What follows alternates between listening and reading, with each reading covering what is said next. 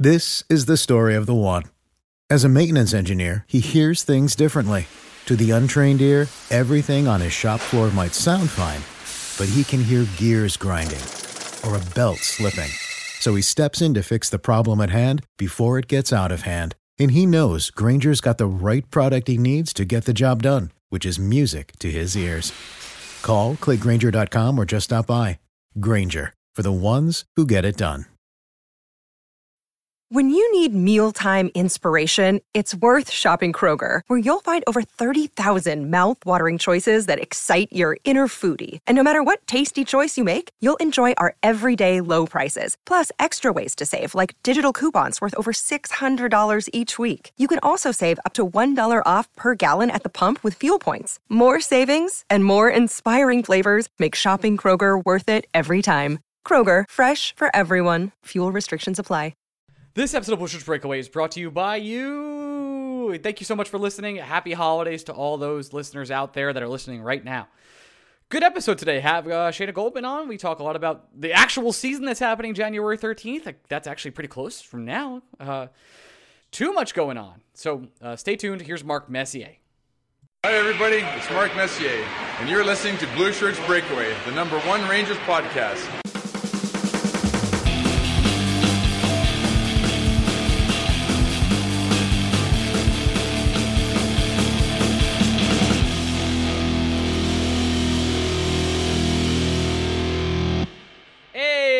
Busher Breakaways, welcome to the Busher's Breakaway. I am your host, Ryan Mead of The Athletic, and I'm here with my co-host, Gregory, also of The Athletic, Greg Kaplan of The Athletic, rather. Gregory, say hello.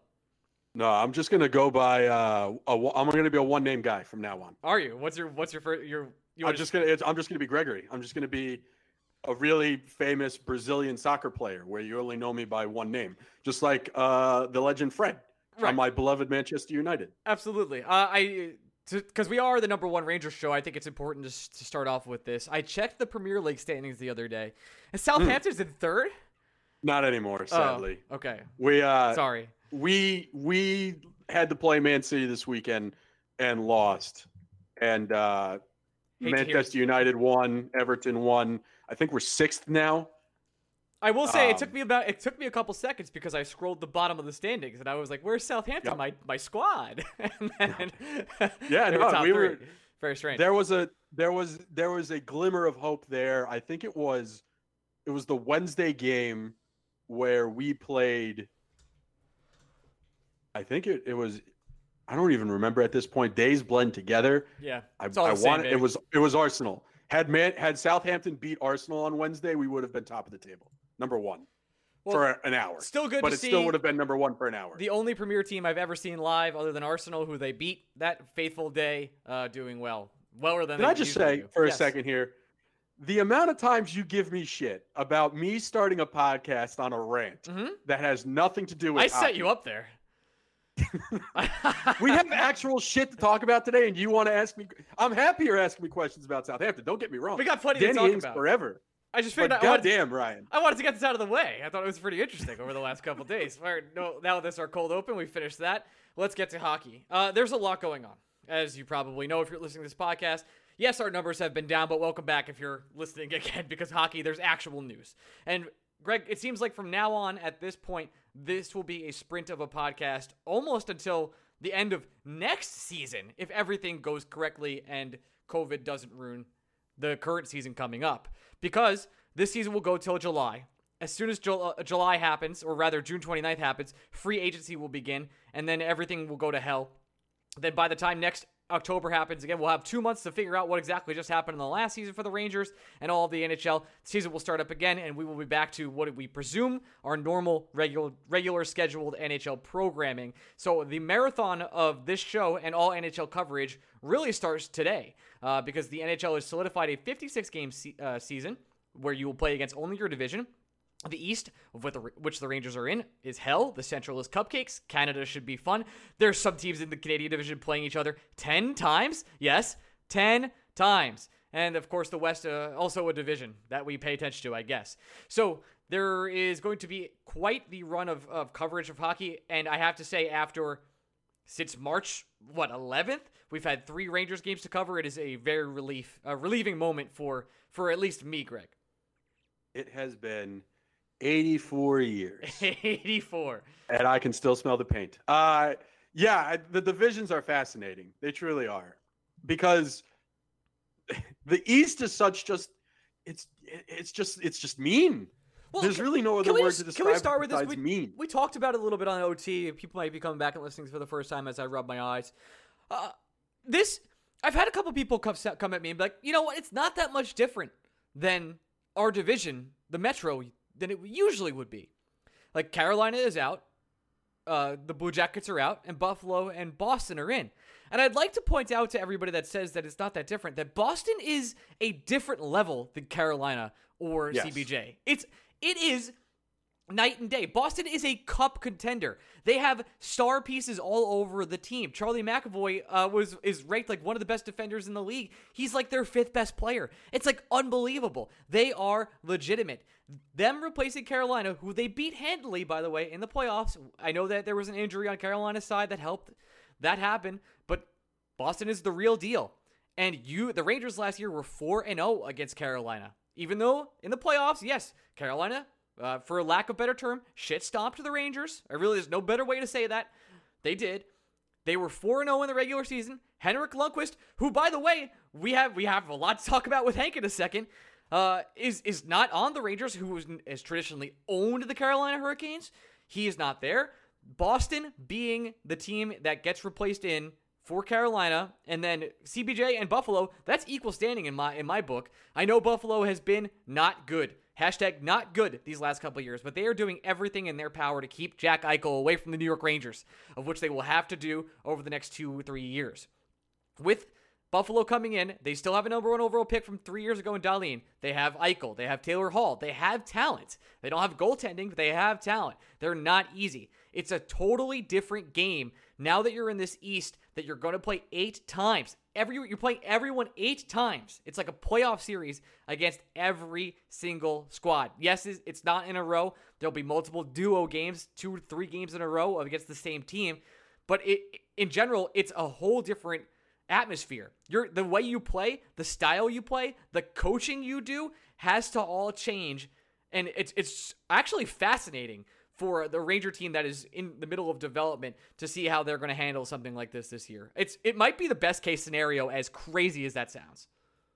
Yeah, it's one of those moments where it's not just the Metro normally is a hard division. The Hurricanes and the Blue Jackets are very good teams, but they're also flawed and they're also beatable. I understand everything you're saying about Buffalo. I can't take them seriously for whatever reason. It's just this Buffalo stigma in my eyes where I see that name. It's like something. They're almost like the Mets of the NHL, where something's just hilariously going to go wrong, even though it shouldn't, but it does anyway because it's Buffalo. I can't say that anymore, though. Not anymore. Steve Cohen. But you called Boston a cup contender, and I actually think that Boston is on that last level with Tampa Bay, where they're just firmly cup favorites. Like every year, there are just 2 teams you expect to win the Stanley Cup. And then there's a list of teams you think could win the Stanley Cup. And then there's a list of teams you would only consider playoff teams. Boston's firmly entrenched as a team I expect to win the Stanley Cup. That doesn't mean they will, but they're one of the 2 teams going into the season where if you were only given 2 options to win the Cup this year, you choose Boston, you choose Tampa Bay, and you hope it plays out in your favor. Putting them in, it's nasty. It truly is. Don't even look at this to make it even easier. I'm not even going to look at this from a New York Rangers perspective, right? I know we make fun of the Islanders. I know we have a lot of fun at their expense. You look at this division, it is impossible to put the New York Islanders any higher than the 5th best team in this division. Just on paper. The Islanders, as good as they are on paper, they're not better than Boston. They're not better than Philly. They're not better than Washington. They're not better than Pittsburgh. And if you're looking just as an objective observer, the Islanders are at least slightly better on paper than the New York Rangers. They're a more complete team. And the Islanders are that level of team like the Hurricanes and the Blue Jackets where you think on a nightly basis that the inferior team can beat the superior team. But we're talking about them, and they are the 5th best team in this division. It's just fucking brutal. It's it's easier to digest as a Ranger fan because the Rangers are children. They're growing. This is not a year they were expected to compete, even if the Metro was totally normal. We were talking about this team as maybe an outside shot at capturing the 8th or 7th seed in a normal year. Like this shortened season is just a free roll of the dice for the Rangers. If something great happens, fantastic. It's not supposed to. And if something great doesn't happen, fantastic. They'll just add another great prospect to their ridiculous farm system.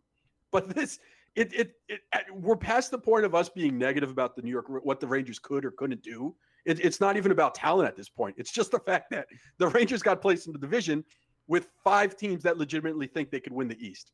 No, and the Rangers aren't one of them. Yeah, and I said this earlier on the Twitters, but if you're in the Central, like the Rangers have a case for the 4th seed very easily. Like I think they firmly slot into that space. Because you would think it's Tampa's division to lose. Yes. And if Tampa doesn't win that division, oh my God, I don't know what the hell. Can the happened, NHL stop helping Tampa? God damn it. It's so stupid. Like, let's put them in Central. Let's give them cap relief. There's Sarah. It's on. Oh my God, I can't. But you would say it's Tampa's division. You'd probably put Dallas ahead of the Rangers. Yeah, I think that's fair. But there are scenarios where Carolina slips. There are scenarios where Columbus slips. There are scenarios where Nashville and Florida continue to struggle for reasons that we can't figure. The Rangers would have a legitimate chance at a top 4 spot in that division. From where I sit, as an partial observer, someone with Rangers blinders on nonstop, a guy who has to look at this roster almost 24 hours a day, 7 days a week, or at least however many minutes aren't filled in when I'm looking up shit like what Joe McEwing's numbers were against Randy Johnson for reasons I don't even know. But still, I will be stunned if the Rangers finish better than 6th. I think it's straight up stunned. And I won't be upset. I don't want anyone to come away thinking like, oh, Greg's rooting against the Rangers. Blah, blah, blah. I'm not. I'm just, from where I sit, I don't know how so many things. And we should say 56-game season. We saw it with baseball this year. Especially with COVID dangling above everything that we do. Anything's possible. Say, heaven forbid, I'm not rooting for this, but it's also not an impossibility where Patrice Bergeron gets COVID and Marchand and Pasternak are immediate contacts, and all 3 of them have to isolate for 10 days at least. That's 4 games. That's going to be 4 games, and 4 games in a 56-game season is a big chunk. So sure, anything can fucking happen. But it almost has to be where nothing happens to the Rangers and everything happens to everyone else in their division. And, oh, by the way, Keandre Miller from day one has to be a top 4 caliber NHL defenseman. And, oh, by the way, from day one, Alexis Lafreniere can't have the kind of foibles that Kaapo Kakko had last year. And, oh, by the way, Kaapo Kakko has to play like the guy we thought the Rangers were getting as an 18-year-old, as a 19-year-old with 1 year under his belt. Oh, by the way, Mika and Panarin have to continue to produce at ungodly levels. And we call them ungodly because they are so hard to obtain those levels that it is unlikely that either one of them ever replicates that kind of production. But if they do, and if Igor is healthy, and if Igor is as good point by as point, my boring and bland keys to the season. But yes, 100%. Yeah. It's true. But even, Ryan, even saying all those things, I still don't know if all those things happen. I still don't know if they're better than 4th. I really don't. And it's super important to say this, like incredibly important. People have called us negative before. We know. This is not us being negative. I think it's an accomplishment to get through this season if you're the Rangers. It doesn't, this season's about development for me, legitimately. Actually, legitimately. You have to take steps forward with all the young players this year because your division is too strong. I'm not setting the bar low for the Rangers. If they slip into the 4th spot, that's great. Honestly, it's not like you're looking for this top-of-the-line draft prospect that like Lafreniere that we were very lucky to obtain for the 2nd year in a row. Next year's draft is not what this year's draft was. It has a lot of good prospects, but there's no like top end, like franchise changing guy. There just isn't. You can I'm sure some people out there like Aturati or whatever his name is that, but he's not. He's just not.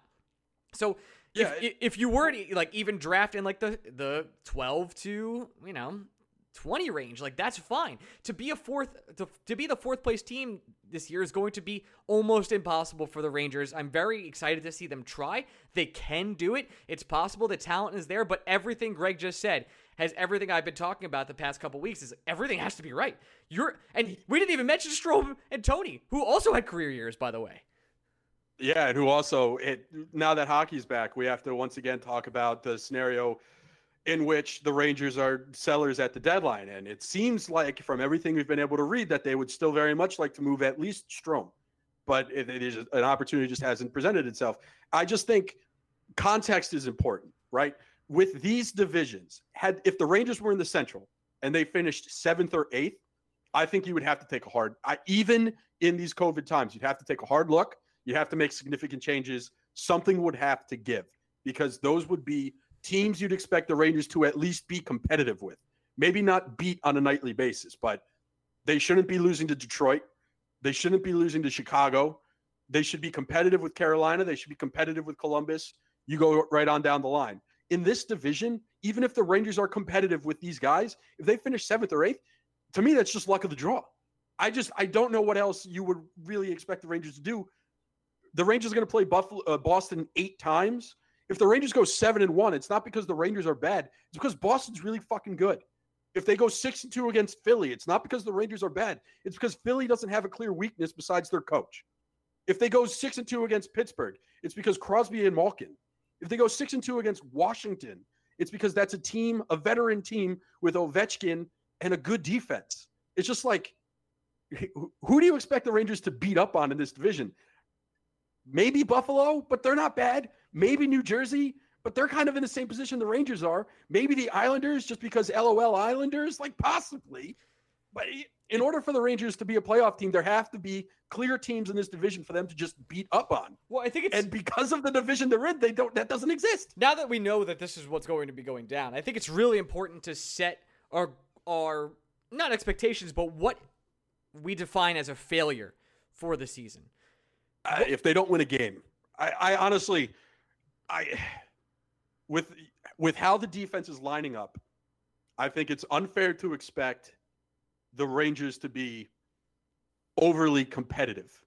I think the Rangers should score. I would say if the Rangers aren't scoring more than 2.5, 3 goals a game on a nightly basis, like if we're on this podcast talking about how the Rangers are struggling to score and the power play is struggling, all right, now we have some things we can ask questions about.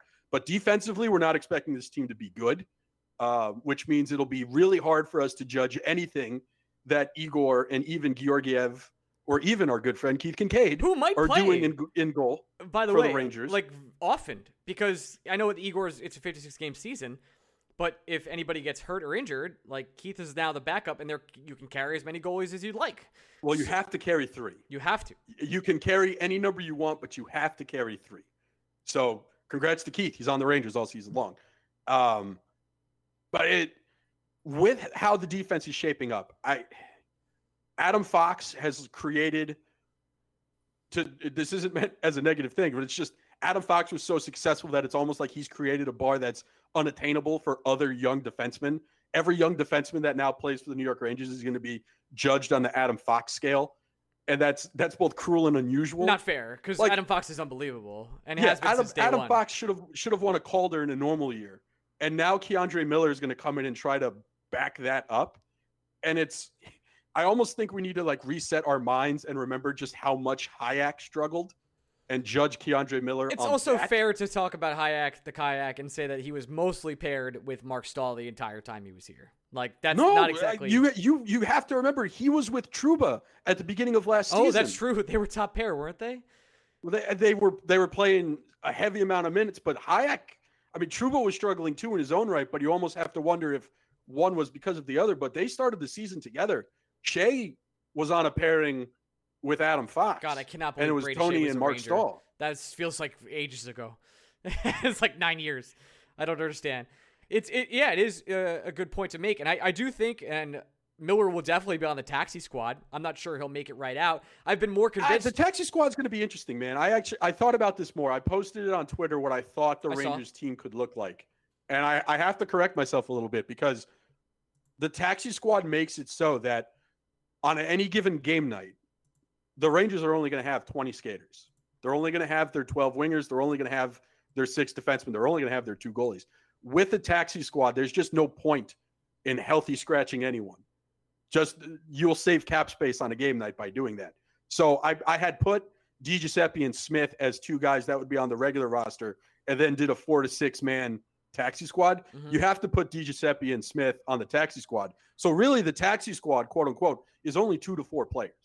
Got it. And if it's only 2 to 4 players, we don't know anything about the AHL yet, right? Like, is that a thing? They're February 5th, and the Wolfpack, I think, are only playing like within their division, and in their division is only 4 teams. So it's going to be very similar to what the NHL is doing. But if I think the Rangers, I'm at a point where I'm convinced Keandre Miller is on the Rangers opening night and in the lineup. I am too. I don't know. Nothing. I can't sit here and say something has happened. I can't sit here and say that we've heard information. It's like just him posting on Instagram and living with Alexi Lafreniere has been enough. Like, that guy's going to have power. He's going to be, I think he's good enough from camp. Like, Rick Carpinello came on this podcast and said for the playoffs when they played Carolina. The Rangers wanted him in the lineup for the playoffs. Correct. If they could have done it, they would have. They would have had him in the playoffs. I think for me, it's a lot of just coming to terms with that.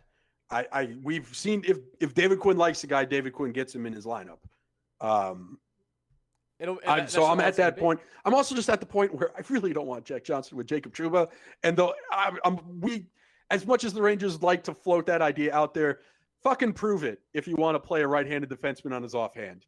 If I actually believe the Rangers wanted to do that, I would think they would have signed a right-handed defenseman this summer, and they didn't. Anthony Potato plays on the left. Jack Johnson plays on the left. I think it's the 3 right-handed defensemen are the 3 right-handed defensemen. Tony's not moving to the left. It's just not happening.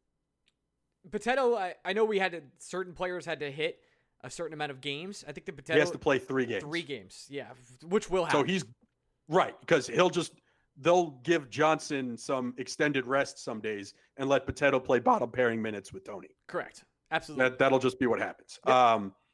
But the taxi squad, when you really think about it, is just 2 to 4 extra guys because Smith and DiGiuseppe to me are locks. There's no other way around that. So you're thinking one other defenseman, which to me is Hayek. Maybe might be Tarmo. Could be. I don't Tarmo. know.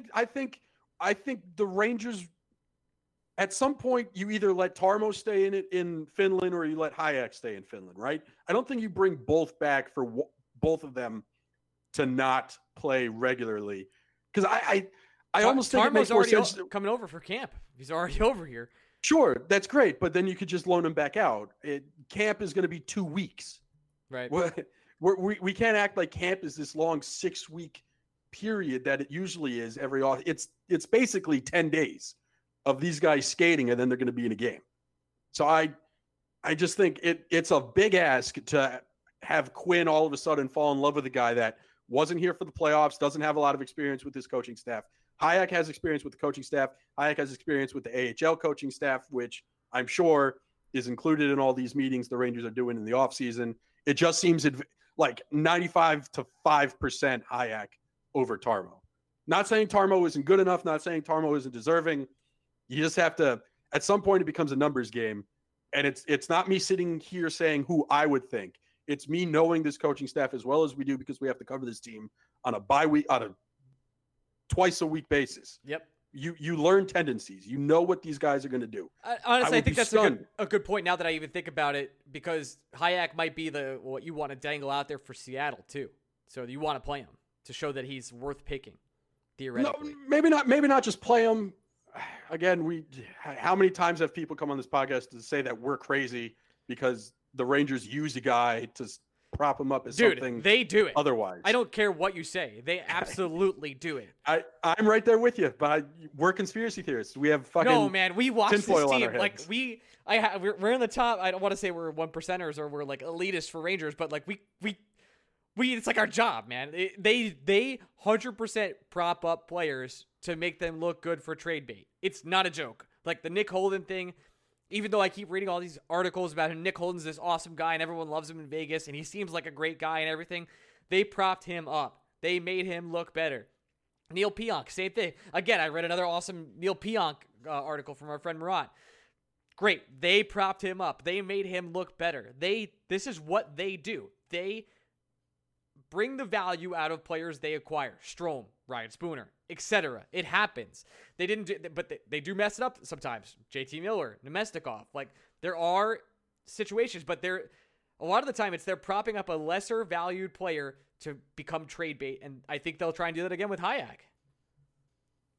Maybe. I can't go that deep into it.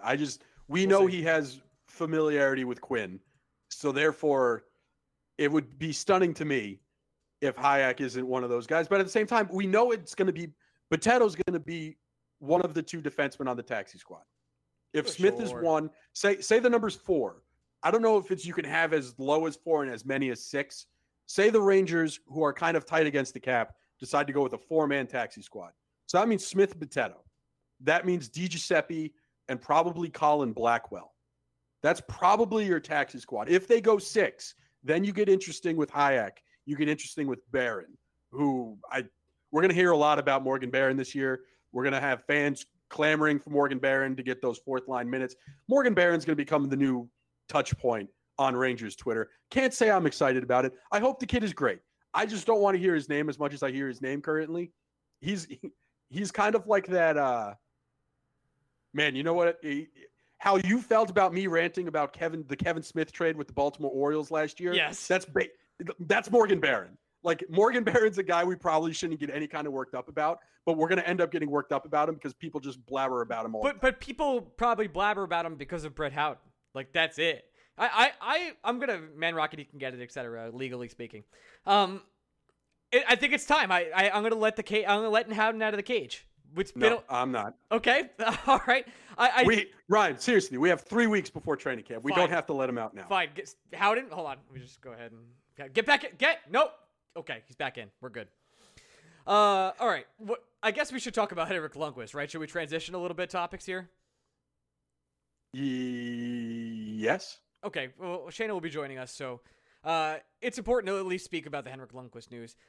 Diagnosed with some sort of, I don't know the exact terminology. I am not a doctor. Some sort of blood disease or heart condition, I believe it is. And will not play with the Washington Capitals this year. Obviously, the Rangers were going to play Henrik Lundqvist possibly up to 8 times this year. It is a devastating story, a gut punch. It's something I never would want to wish on anybody, especially Hank. If anybody was out there and looked up what would this do to the Rangers cap if he stayed a Ranger, I don't like you. Like, this is just you're the worst kind of person. Yeah. I don't think there's any other way to say it. There's no way. Trust us. We are not guys that lick boots and hold the flag for the New York Rangers. In fact, we'd probably have more New York Rangers on this podcast if we were. They specifically don't like us because we just two dudes. I was very angry about New York Rangers PR, especially the way they handled this and many other events.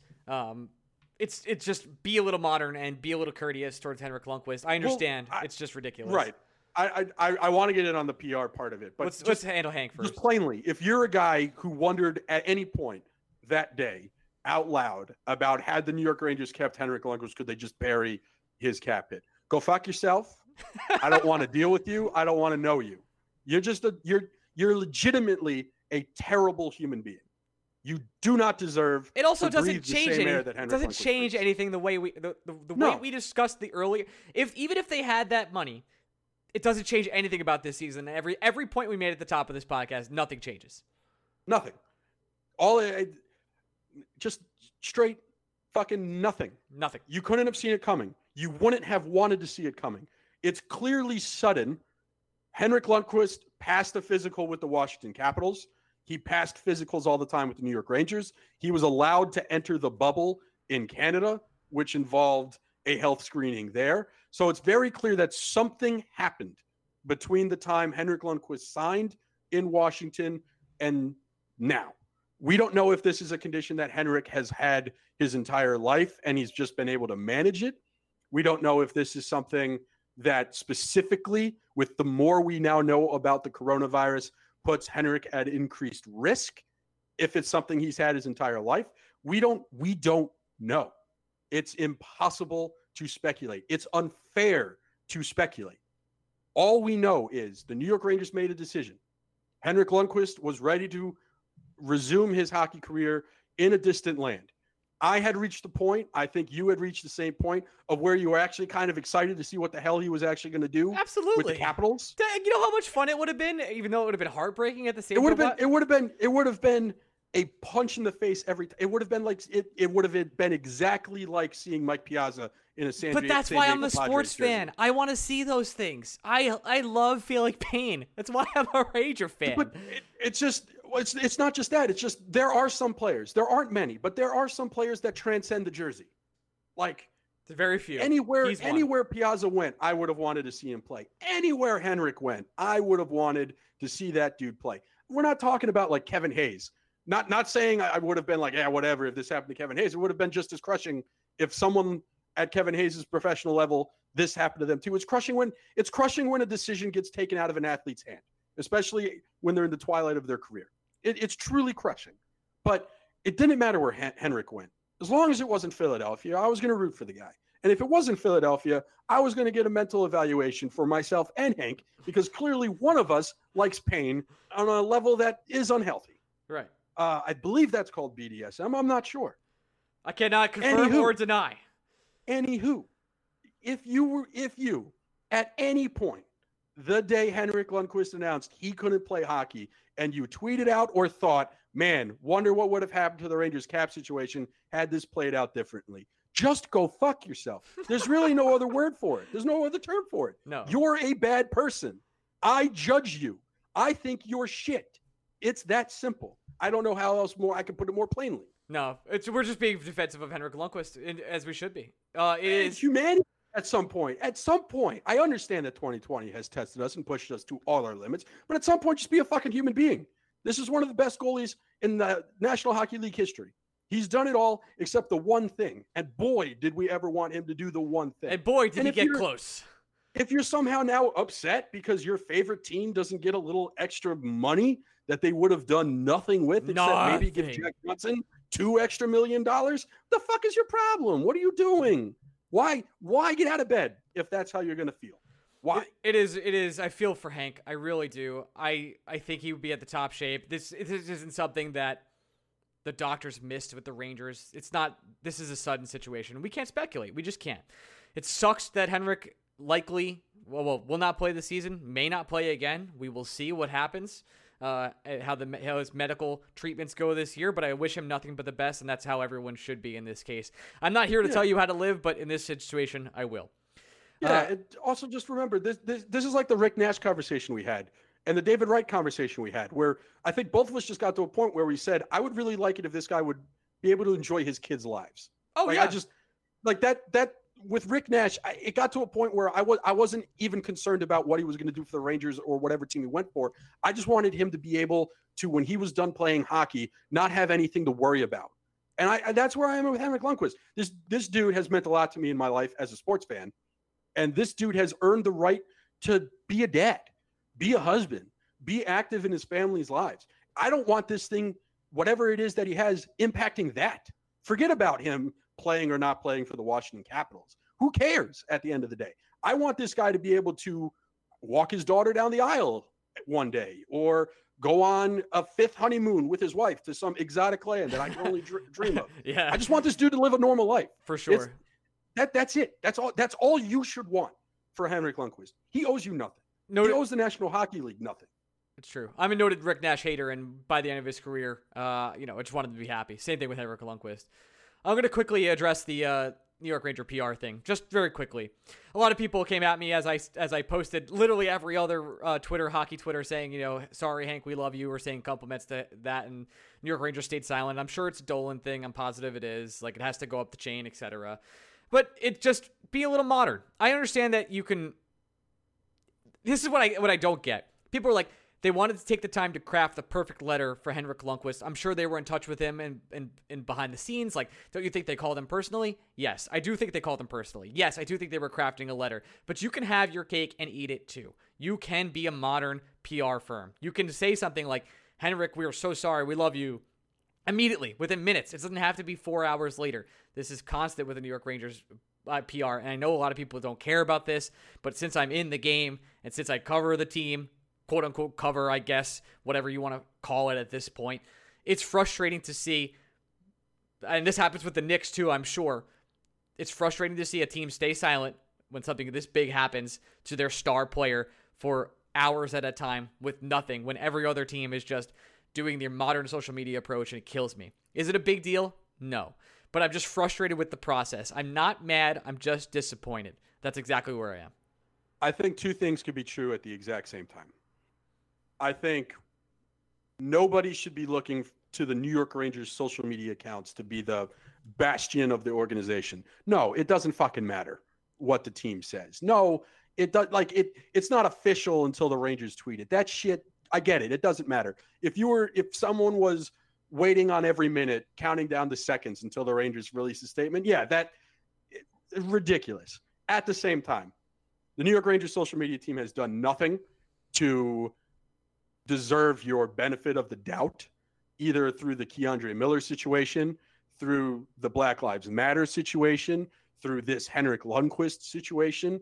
They haven't earned the benefit of the doubt for you to say, oh, maybe they're just busy, or, oh, there's other things going on. This is the same organization that threatened to sue two of our good friends because they were clipping videos and GIFs from games, only for then the Rangers to turn around and create Rangers on MSG Twitter account that is just ripped off GIFs.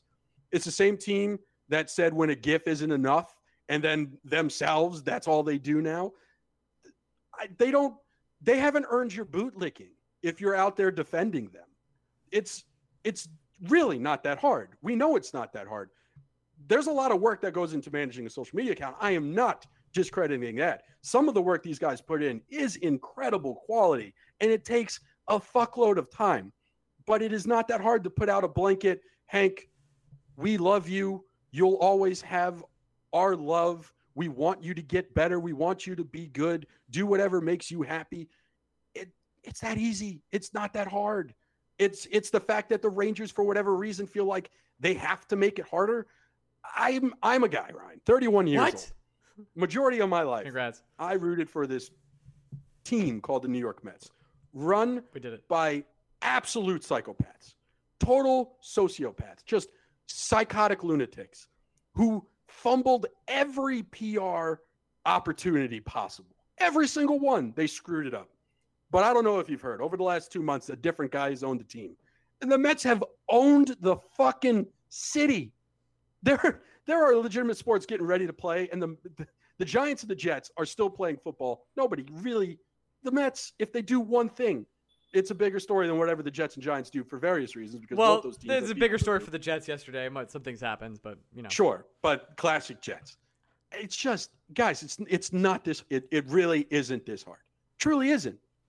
I had someone jump into our mentions when you tweeted it out, being like, "Well, I'm sure it's a CBA thing that other teams can't comment on other teams' players." That's not it. And it's just like the Kings said something, the Red Wings said something, the Devils did something, all before the Rangers could just say, "We're thinking and loving you." Bettman said something. Bettman, Gary Bettman, Gary Bettman, who yes, it boggles. It's frustrating. This entire rant from both of us. Should anyone care about what the Rangers do on social media? Fuck no. Who gives a shit? Nobody. At the end of the day, it doesn't fucking matter. We get that. That doesn't make it right either. Both those things can be true. Absolutely. We would do 5-star questions right now, but we have a guest coming up. So if we don't get to them today, we will do a plethora of them next week. We'll do them. Why don't we do them with Shayna? All right. Sounds good. Let's go transition to Shayna. Transition. Hey, we're back with our first guest and only guest of the day. We have our good friend Shayna Goldman. She's of The Athletic. Shayna, how are you? I'm good. How are you? I don't know why I did Tarzan there, but I'm doing okay. Here we are. Setting the tone, the energy. You're opening a first shift of the game, and you're just coming in hot. I just need to get out there with my good friend JJ, be a big body, and get to the boards, getting deep. You recently wrote an article on Jack Johnson. I believe the title was "Why Jack Johnson Might Not Be So Bad for the Rangers," and I believe the conclusion was it's bad. How'd I do? Well, I did not write the title. One thing, I did not write the title. I know how editing works. Yes. Yeah, I'm No, but like some people come up with good titles. I'll have like maybe 2 a year, and mine are terrible. I think I wrote analyzing Jack Johnson, and I just gave it to my editor. Like, please fix this. Help! I can't. Help me! Please, I can't do it. I'm terrible at titles. But yes, I felt like it was a very, very fitting title. Like, can this be a good thing? Can he be better? And no. The answer is no. How often do you see, and I guess I'll get right into this, do you see Jack Johnson playing first line minutes at all this season? First pair Yep. minutes at this season? Well, I think a lot of things have to go wrong for him to be playing that. Like, I think in Pittsburgh he was third in ice time among defenders, and obviously, he doesn't play on the power play, so that would limit his time as well. The Rangers' left side is so bad that there is that possibility for it, because if they decide to keep Lindgren and Fox together, which a lot of us do think will happen, and it seems like from what the comments we've heard, they want to build on that. They work so well together, and they could be this pair long term. Why would you break it up? You really limit your options on what you can do. And I think Adam Fox is the one defender who could like rescue Jack Johnson, a la John Marino in Pittsburgh. I don't think they want to do that to him. You didn't even see Stahl together much with Fox, and I feel like that's what you can kind of use. Like, he didn't need this veteran defenseman who has all these years of experience next to him. He was just fucking good. It didn't matter. I think that that's going to be that same idea. So why mess with something that works?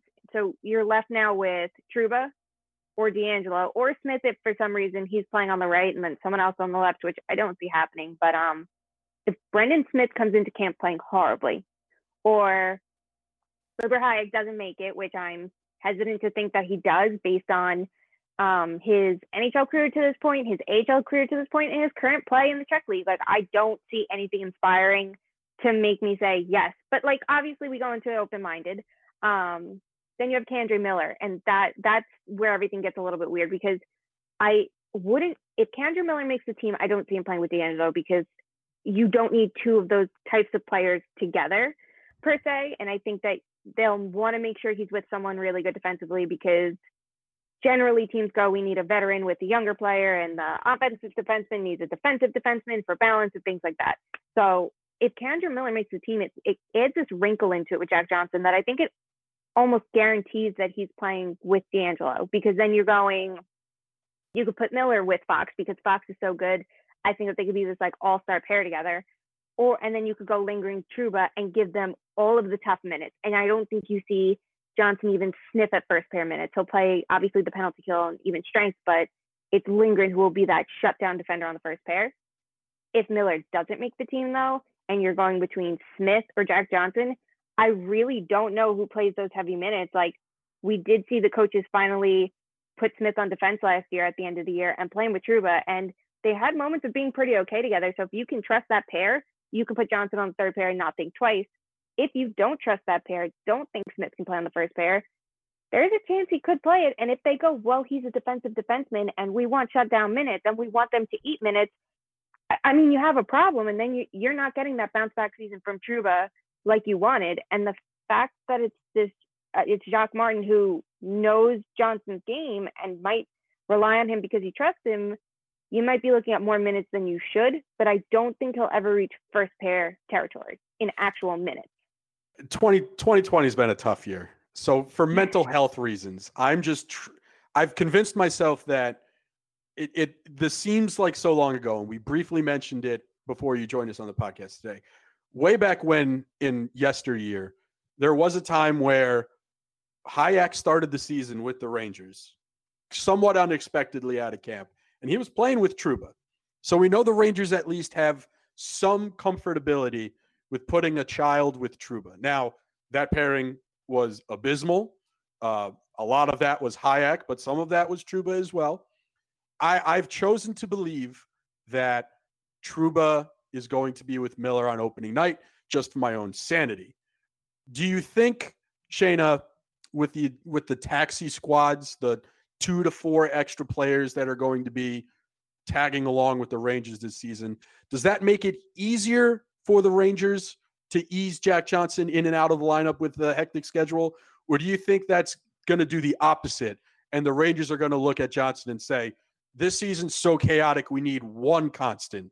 And we have this theory about what we think Jack Johnson is, and maybe he's that constant. I think that their constant should be their best defenseman, and their best defenseman, hands down, last season on both ends of the ice was Adam Fox. And yes, that is putting a lot of pressure on a second-year player, but guess what? He fucking earned every ounce of it because he was so good. And it's not just that he was good. He was so poised and calm that he should be your constant. And if he struggles, then you change course. Or if Trouba comes in playing better, he's your constant. But it does not need to be Jack Johnson. It should be someone that you want to be this foundational piece of your defense. And he is a stopgap at best. And I don't even know if you can call him that if he's not going to play, all season long. And I know so many people look at it and go, oh, he's a seventh defenseman at best. There's reason to believe that he's not. There's reason to believe that a defenseman like that is going to come into the lineup and going to play. And we have that reason from seeing past years. You could look at a player like Adam McQuaid. He came in and he was playing heavy minutes with Brady Shea. He's a veteran defenseman. Yes, it was on a cheap contract, but guess what? They liked him enough and they trusted him. And so many coaches trust that, that type of player, that archetype, even though they're so one-dimensional. And if they're not good at what their one dimension is, they're not good at all, and you have a bigger issue here. But the taxi squad, it's super interesting because the NHL is going to be playing before the AHL does. And that delayed start means that there's no reason not to be giving players like Miller or someone else that would be on the AHL squad games. The trick with it is, though, is that you only have 7 games before you burn a year of the entry-level contract. And I think it's pretty likely we see that happen with Miller, but I can see that they might want to ease into it before deciding anything. Everything is so complicated. And if you can get, a contract to slide or anything like that, obviously you want to. But I think a big part here is you have these games where a player like Miller, who has this upside, who you should be investing your time in, and if he's overwhelmed and if it doesn't look like he fits in the lineup, you pull him. That's it. You don't need to force him into a role he's not ready for. You care about his development. You're a rebuilding team. It's not about the right now. It's about the big picture. But it probably suits him more to be playing. And even if they say play a game and he has a rough game, and they say watch, and then you're going back to the next game, just watch. Just watch the speed, watch the pace, watch the players to learn their tendencies. I would understand that too. But you have this opportunity here that you don't want to blow it. So a player like that should be getting first dibs unless he has some terrible training camp, which I just don't see happening. So as long as he's solid in training camp and they feel that, he's ready, that's where you focus. And if you need Johnson's there, and that's how it should be viewed. I don't know if it will be, but that's how it should be viewed. You have an option to rotate players in. And I think that's the biggest thing here. Could the Rangers make a run for it this year again? Absolutely. Will they? I mean, who the fuck knows? We didn't last year and they did at the end and it worked. If that happens, great. But if not, you just have to keep your mind on what else is going on. And at the beginning of the year, it has to be focusing on what their biggest weakness is, and that's defense. And if you go even more specifically, it's the left defense. Or if you look at the big picture, it's the defensive systems. And overall, how, yes, the forwards play defense, but that is the most critical area that you need to address off the bat. You have a new voice with the new coach. You have a couple new faces. Like, you need to just keep figuring it out and plugging away while you have this chance before the AHL season starts. And then you figure it out from there. So I think we've kind of resigned ourselves to think that Miller will be on the opening night roster and that he will play.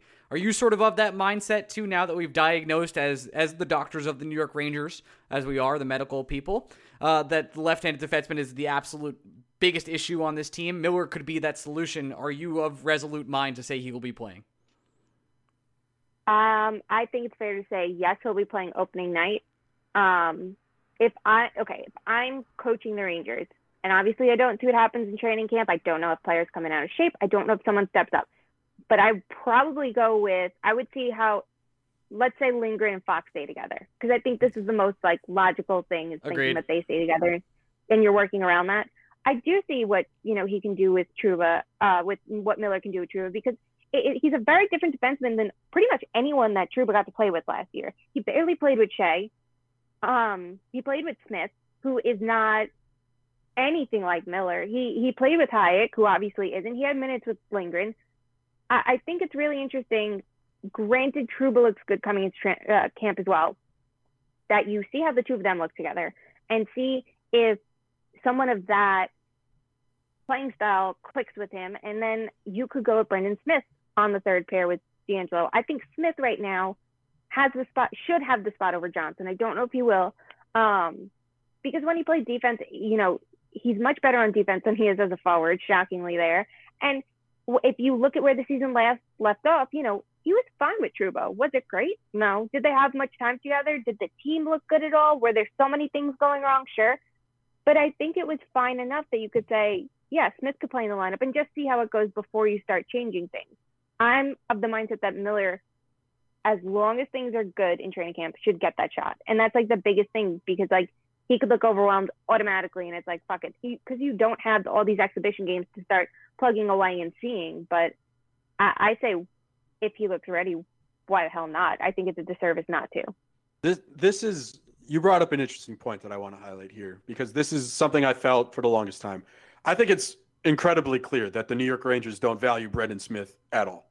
If the Rangers valued Brendan Smith one iota, I don't think Jack Johnson's a New York Ranger. Brendan Smith, in theory, should just be the stopgap guy, right? He should be the guy that you expect to get third pairing left-handed defenseman minutes, and you hope to God that something happens with your young kids where you don't have to play Brendan Smith at all. Then you sign an Anthony Potato for depth behind him. The Rangers are in a position defensively, in my opinion, where this year they should have let, even in a normal year, you just let Miller and Hayek play. And if they can't do it, then you use the Brendan Smiths, the Anthony Potatoes. You go out and acquire someone of the Adam Clendening ilk. It's one of those quadruple A. It literally could players. be Adam Clendening. He's available. Yeah, I think he was signed. Wasn't he signed by Columbus, actually? I think he's still in Columbus. God damn it. Yeah, you should go for like the Slater Cuckoos who weren't signed. There were players like John Merrill and Ben Hutton. There were these low-risk depth defenders, the Frederick Claessens that worked but didn't, no. And the best is, though, if you advocate for them, then it's like, oh, wow, you think that it's not that they're this amazing defenseman. It's they're the right defenseman for the role.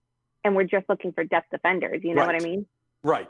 But that's the most – I understand a lot of us have gotten up in arms about talking about Jack Johnson because flatly he's bad. Like it's hard to get beyond that point. It's hard to pick apart other parts of his game because points A through Z are that Jack Johnson just isn't good. But the thing that was most concerning and confusing to me about the signing is the Rangers, in theory, we keep hearing this from the Dan Rosens, the Larry Brookses, these national writers who say the Rangers brought Jack Johnson in to be a veteran presence that floats in and out of the lineup. And I don't understand what Brendan Smith does then. Because if that's not Brendan Smith, what the fuck is Brendan Smith? Do they actually think he's their fourth line winger? Like you had the guy, you're paying him money for one more year. He's here. He's clearly a positive influence on this locker room because there were 27 stories about his relationship with Capo Caco last year. So we know this guy has some sway in the locker room, regardless of how well you think he plays on the ice. And we have the numbers to suggest that when he's utilized in a correct role, he's not actively bad. He's not necessarily good.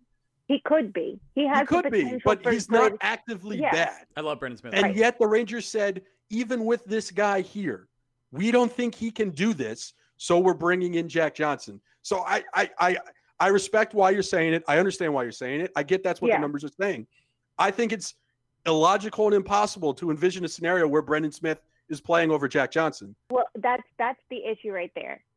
What I would do as coach is not what's going to happen. And I think the biggest thing here is, as much as we heard everything about Jack Johnson's character and as much as everything else, they also said things like, we watched the video and we saw him on the penalty kill. Let me tell you, I watched the fucking video. I spent a week watching the video. I went through so much goddamn video. It was funny. My Jack Johnson story was going to be a video breakdown.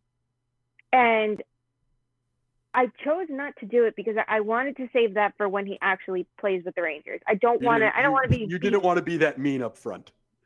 No, it wasn't even that. I was like, you know what? Let me look at his game by the numbers and go by this approach. And then if he's, if he struggles or even if he's good, it would be interesting to compare and contrast what his game is with the Rangers. I could say, I watched this video and I don't see the things on the penalty kill that he did well. I see things like him backing up into the zone, leaving a huge gap, and really allowing the opponent to walk in, which we know the Rangers do systematically. This is a problem right here. He doesn't have the foot speed to catch up. If you can't adapt your game, and this is why, like, this is my red flag about Martin then, and I'm not going to come out and start shitting on Matt Martin. Oh my God. Jacques Martin off the bat. My concern is, though, there wasn't an adjustment made. If you see this continuously being a problem, saying, you know what, you need to adapt your positioning. You need to come up closer. You need to not let someone get that far past you because you can't catch them. If you can't mix your system with the player's actual attributes and what they can do and figure out that happy medium, there's a problem. And I'm not saying he can't do that. I'm just saying he didn't with Jack Johnson. And he was continuously deployed. He played these heavy minutes on the penalty kill. I struggled to see what he did on the penalty kill to make the Penguins better. He blocked shots. That's great. But also, a player who couldn't catch up with a player will fling their body in front of the puck if they can to block a shot. And if they're not very fast, they're not getting up very quickly either. You're taking yourself out of position so often to get down and block that shot that now what other shots just followed? Did you close off the passing lane? Did you go for the right shot? Like, are you blocking at the right time? There's so many times that a block happens, and that'll be credited as something that makes this player so much better when it doesn't necessarily do it. It's great and wonderful to tally block shots, but there needs to be more context to it. It's the same thing as a hit. Was a hit just a hit? Did the player, did you get the puck from the player? Did you pressure them in some way that you forced a turnover? Or did you just hit someone and now you're 10 steps back in the play, they have the puck, they're skating the other direction, and you're the only one looking like an idiot all the way back because you went for the hit and you didn't focus on what you should be. Like, there's so much more context to these stats. You can't look at Jack Johnson and go, well, he hits and blocks shots, because I'm watching the tape and I'm going, I see him hitting and blocking shots. I'm not necessarily saying it's the right play, and I don't see anything that's inspiring me to say, yeah, that makes him a good defenseman, because I could tell you there's a player like, I don't know, Jacob Slavin, who maybe isn't blocking for any shots and doesn't play as physical as a style, and he's one of the best shutdown defensemen in the league. Like, it just doesn't line up. So the fact that they're crediting his game is what really gives me concern, because, and I don't expect them to shred the guy to the media and say that, but just don't say anything at all. Like, you know, he could be on our penalty kill and he plays heavy minutes. Don't say, we watched the tape and saw that what we liked, because then I go, well, now I'm questioning how you evaluate defensemen, which I've been doing for years, and now it's that much worse. It's like these guys see the term "he's an extension of the coaching staff" as a slight against the player. Like, that does have value and it does have a role. Like, when look, it's what I do. Go ahead. When the Mets signed 2,700-year-old Julio Franco in 2006, nobody on the Mets was like, we expect him to be their everyday third baseman. No, you hired Julio Franco because he gets a good hit every now and then, and he's old as shit, and he can teach the young kids. Like, why? What's so wrong with being that guy if you're Jack Johnson? There really is nothing. And, you know, everyone will go, well, why didn't you keep Mark Stahl? And it's like, there's a reason, and it's that contract. And if there wasn't a flat cap and there wasn't $13 million in dead space, this probably wouldn't be a discussion. You wouldn't be attaching a second rounder to a player just to get rid of their cap. You'd have him. And yes, people would still be complaining about how much Mark Stahl plays, but I think all of us could confidently say we understand what he brings to the locker room and how important he is to the franchise. Like, we can all say that without question. With Jack Johnson, it's interesting too. You're bringing in this veteran player for that role. When you have a Brendan Smith, when, you know, up front you have Kreider and you do have Zibanejad, you have this new leadership group. Like, I don't know. I feel like sometimes you gave Jacob Trouba. You don't give a guy an 8-year deal like Jacob Trouba unless you think he can be a team leader. And at some point, you have to challenge him to be a team leader. You can't keep bringing guys in to be a crutch for him. And what better year exists than this piece of shit season that we're about to have? Right. If you said the first, you know, if Jacob Trouba came into the lineup last year and they were like, we don't want all of that pressure on him off the bat, he signed this huge contract, we know what happens to, you know, these big name defensemen that sign with us. We understand it. We're not putting that pressure on him right now. We have Mark Stahl there. It alleviates that. This year, that conversation's not the same. The onus is on Trouba to be better. And you can talk about usage up, down, sideways, and I will. I have a story on this coming soon. It was not all on him, but it was also on him. You need to challenge him. You just rewarded him all of this money in term. You need him to step up, and not just on the ice, but in the locker room. He is pivotal part of this team. If he's I think during the play-in, he was like a player in my mind who was one of the most important. If he was going, I thought the whole defense would rally around him. And he had moments where he did look really good. That it's like, okay, there's that potential that everyone was hoping for all year. It didn't work out, but like you said, this is the year to challenge him. I just don't know if you're saying we don't think he has that, or we think we need so much more than that. Like, I don't know. At a certain point, yes, character is important, but we've just seen it so many times with this team. Yes, it's totally important. Totally not, saying it's not, but skill is of the utmost importance, and that's what you're missing. That's what you need on that left side. So what are we doing here? You talked about challenging, especially with Trouba there. And that's sort of my point about this whole season in general. You could say whatever you want about this season, but it will be a challenge. 56 games, 8 games against some of the toughest teams in all of hockey. Do you sort of see, the way I see this season is, this is the perfect setup. I think this is a great situation for the New York Rangers, despite this division being literally hell on earth, and probably your chances of making the playoffs are pretty low. But if you had to pick a situation for the Rangers to be in, this is it. You're going to play high-level competition all year. You're going to play playoff-style hockey. You're going to have more rest in between games. You're going to have great opponents that you need to play up against every single week. Do you think that is actually a good thing for the Rangers? Because for me, I think if you want to play it to the level of being a sort of a cup contender, a perennial cup contender, there's no better test than having to play Boston and other teams 8 times this year. Or Shayna, to add on to that for Ryan, do you see this year as a free roll of the dice for the Rangers? Because there's going to be literally, even the most optimistic Ranger fan can't look at this division and say, this is the Rangers division to win, which means they have no expectations, which means they can do whatever the fuck they want. And in some cases, when you're a young team, that's a great situation to be in.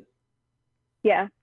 But no, I think last year was that, the Metropolitan Division was so close and the Rangers really had their shot, and they were rewarded for it. They made the play-in round. Sure, they probably wouldn't have made the playoffs, but they made their push for it, and it was a challenge for them to get hot when they did and maintain it, most of all, which they did. That put them in the conversation. Obviously, they were missteps along the way, but by all accounts, you can look at last year and be impressed at what they managed. And they had that experience in the postseason. So yes, it was different. Yes, it was 3 games, but they had something. This year it's different. You want to take the next step forward, and you could look at it and compare to a team like Chicago. Everyone's like, oh, the Blackhawks, of course, are in the easiest division. Sure, they have an easier path to the postseason. Is it going to benefit them to, if they can skate their way in and get blown out? I don't know. I personally don't think that's where this team's at. I don't think the Rangers need any handouts. They've gotten incredibly lucky in their rebuild. They got Panarin because he wanted to be a Ranger. Trouba was willing to sign because he, too, liked the idea of being a Ranger. They got Kakko. They got Lafreniere. They got so lucky, and they've fallen into things that they don't deserve. And when they've had the chance to make these decisions to get better, we question what they're doing in so many ways. And it's not to knock every single move that they did, but it really is true for a lot of things with this rebuild. So at this point, they don't need luck. They need to earn it. They need to prove themselves. They need to challenge themselves. It is going to suck for them to be in this division. It sucks that if they thought this would be the year that they really took a step forward, but they still can. There's so much more to the year than just what their record's going to show at the end of the year. It's about progression and learning more about this team and understanding what needs to be done to take them hopefully that big jump the following year, which should be the year that really is the start. I don't even know if it's fair to say the start of their window, but it should be where they start becoming that playoff team, not necessarily that contender, but they're that playoff team that you really think that they're going to make it. So the best thing for them is to just get their asses kicked and then fight back and show that they can do it. And that's something that I feel like a coach like David Quinn wants his team to learn. You look at everything that he has done, the resilience. That's, I think, the biggest thing he's taught the team is how to be resilient and how to keep stepping up, even when the challenges seem way too big for them, which so many of those games did, in that stretch at the end of the year, and they managed. So this is it. This is a huge year for them in so many different ways because they're in such a challenging division. It's not going to be a cakewalk. It shouldn't be. and they probably won't have the ending that they want no matter what because it's just too tough of a division. But if they can be a tough team to play against every night, even if they come out with all these losses, if they are this tough team and you see them rolling on all cylinders with their offense and really growing in a way that they need to, and the defense becoming much more stable, and then you see growth from in net because it's a very different year. You have Igor Shesterkin. This is the first time in over a decade you don't have Henrik Lundqvist. There's so many different ways that this team needs to grow. This is the year to do it and show it. Even if your win losses aren't what you want at the end of the year, it's about everything below that number that should be encouraging and should teach them a lot for a year that should be even more important, in 2021-22. My last question, Shayna, comes with I don't know what just happened. I got some feedback there. That was weird. But my last question is with David Quinn. I really like David Quinn and what he's done in these past couple of years with the Rangers. I think he's a great personality for a coach. I can't deny it. The Quinn bin has worked in the past. What do you expect him to change on the X and O side of things this year, if anything, or if he has any control of that? Well, how do you see Quinn sort of adapting himself to this 56-game season? So I don't think Quinn is the most X's and O's coach. He wasn't in Boston. He wasn't with the Rangers. He really does lean on his assistants, which isn't a bad thing. And so the biggest thing is going to be figuring out how to fix the defense. And they seem to adapt as the year went on last year for the first time in years, where they really learned what was going wrong and tried to tweak it. You don't have to make these massive changes necessarily, but if you can just continuously tweak it to figure out how to slowly fix it and slowly progress, it works. And that's what they were doing last year. I think that's going to be super important from the X's and O's side. But I think communicating with the players and really learning a little bit more about them, when Kakko came in, they knew they had this super talented player, but they did struggle figuring out how best to reach out to him and how best to help him progress. And they were trying different things, and I think the willingness to try was good, but it's just learning more about how to get to each player because every player is different. The Quinn bin might work on some, it might not on others. And I just think that there's different ways to figure it out. And they have more young players coming in and their development is even more important now. So it's balancing that while obviously working on the X's and O's. And hopefully that's something the assistants learn from. Greg Brown is still there. And, oh my God, I feel like I haven't talked about the Rangers in a century. You probably haven't. Why am I haven't. Creator of Behind the Benches, Shayna Goldman. Greg Brown was he was essentially their eye in the sky. He wasn't quite an eye in the sky. He came down for the third period, but he's still there. And now you're gonna have Martin coming in instead of Ruff, and it's still the head coach's system. At the bottom line, it's still the head. It's still the head coach's system, and the assistant coach's job is to help execute what the head coach wants. But I feel like Quinn would be someone who would be receptive to what the assistants have to say, especially an experienced assistant or someone who was with Pittsburgh, a team that people look to, even in years that they aren't that good. They look to them because, it's Pittsburgh. It carries weight because of what they've done in the last, 10 years. They definitely have a lot to learn, the coaches, and a lot of ways to learn to adapt systematically and obviously in the communication department, which is something we all know is such a selling point for Quinn. If the Rangers don't have a good year, I don't think it necessarily means, well, Quinn's a bad coach. It's all about how they progress. And it's looking at numerous levels of how they progress, because at a certain point they are going to have to look at themselves and look at their coaching staff and go, is this the right coaching staff for the next step of this process, which is, really competing. And if this was a full season, I would say it's a little bit more make or break. It's such a short season. It's such a weird year that it's a little bit harder to say that. And I feel like everyone gets a little bit more rope, even when they can't afford to have some in different ways. You want the Rangers to stay on that timeline as much as possible when you think of everything with the contracts and benefiting from players being on the entry level contracts and everything like that. So it's really tough now that it's 56 games, but I think that there's still going to be a lot of ways that we can evaluate and assess how he's doing with this team, whether he's going to be the right coach long term, whether the full bench is the right, setup long term as well. Which, I feel like that sounds really harsh. I don't mean to come in talking shit about the coaching staff. There'll be enough of that as the year goes on. I'm sure, but there's definitely like a lot of ways that the coaches can improve, and I'm really curious how it starts with, like I've said 100 times tonight, with the defense, because that's obviously the biggest problem, and I am curious if a coaching change there makes a major difference at all. And I think if it does, it might show you just how influential the assistant coaches are on the systematic side of the game, because we knew going into it that wasn't exactly, I don't want to say Quinn's strength, but it was something that like obviously his assistants like pulled their weight on. So I'm super curious, because I feel like this is going to be a good year to see it. Last point for me, it's worth pointing out. I'm not saying Larry Brooks is right 100% of the time. I'm saying he's wrong enough where you take it with a grain of salt, but he's also right enough that you have to take it with some weight when he says it. He posted this article not even 10 minutes ago. His third point in the article starts, and I quote, "It would be a surprise, make that significant disappointment if Lieber Hayek is unable to nail down a spot in the top 6. Kind of I hope he does, because I hope it's on the third line with Tony DeAngelo.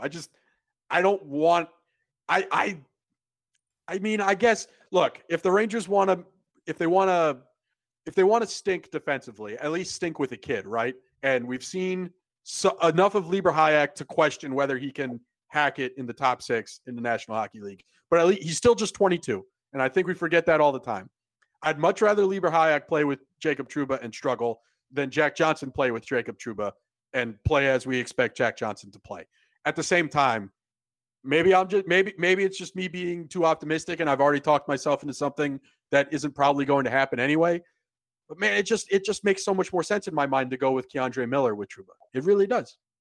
I think so too. I think with Hayek, though, it all stems from the fact there was that one tweet, that he was the game-breaking part of this trade. It was Hayek, and I think it put unrealistic expectations on him. But and then you look at like the return as a whole, and you'd be like underwhelmed. But I feel like just that idea about him, it's like everybody. It's like you're trying to make fetch happen, and fetch just can't happen. And I'm not saying that there's no shot for him. Like you said, he's 22, he's young.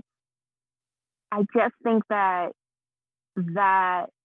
idea that he was like this great defenseman, he was going to be such an important player for the Rangers, has pushed him into a conversation that maybe he doesn't belong in.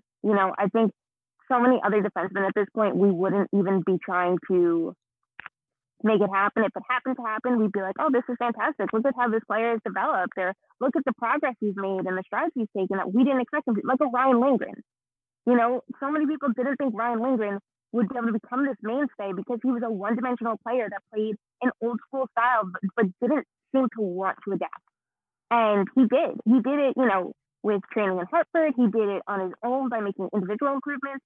And now we're talking about him as this roster mainstay going, he's the best defenseman you have on the left side right now. Like, that's huge progress. And we came into Ryan Lindgren looking at him going, oh, it makes sense why the Rangers acquired him, but, you really need to update your thinking and be a little bit more innovative with how you assess defensemen. And things changed. With Hayek, I feel like in the back of our minds are going, well, he was a huge, player to come back for Ryan McDonagh leaving, and now it's all these expectations on him that just haven't happened, and it hasn't materialized, but everybody wants to give him a shot because he was a part of that trade. And I just feel like that is just screwing with the assessment of him, because there's conversations he's been in that he has no business being in until he proves it. And to this point, he hasn't. You know what I mean? He would just be like, oh yeah, if anyone can make it in training camp. But now we're going, oh, Hayek. You know what I mean? Like, there's just such a difference to it that I don't think should necessarily be there.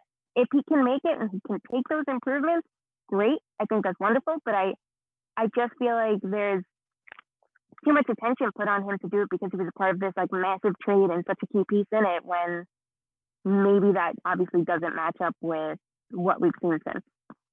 I truly wonder how different the narrative around this team and the narrative around that deadline would be if you just flipped.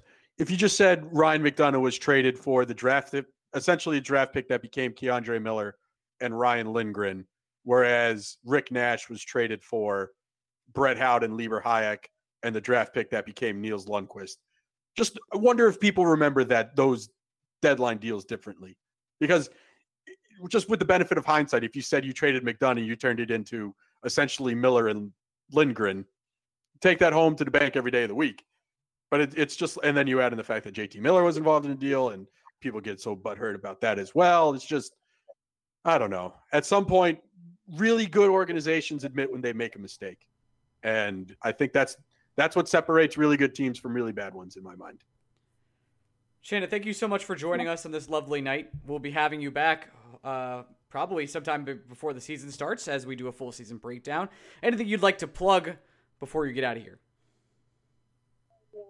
My Jack Johnson story on The Athletic, and keep your eyes peeled because I believe it's next week I'll have something on Trouba all about what went wrong in the first year for him and kind of like what to expect moving forward and what's needed from him. And outside of that, I sell a lot of masks. That's basically become my full-time job. So you can check my Twitter for 1,000 postings of masks and hats and acid wash and all that kind of crap. So, support small businesses and buy things from there.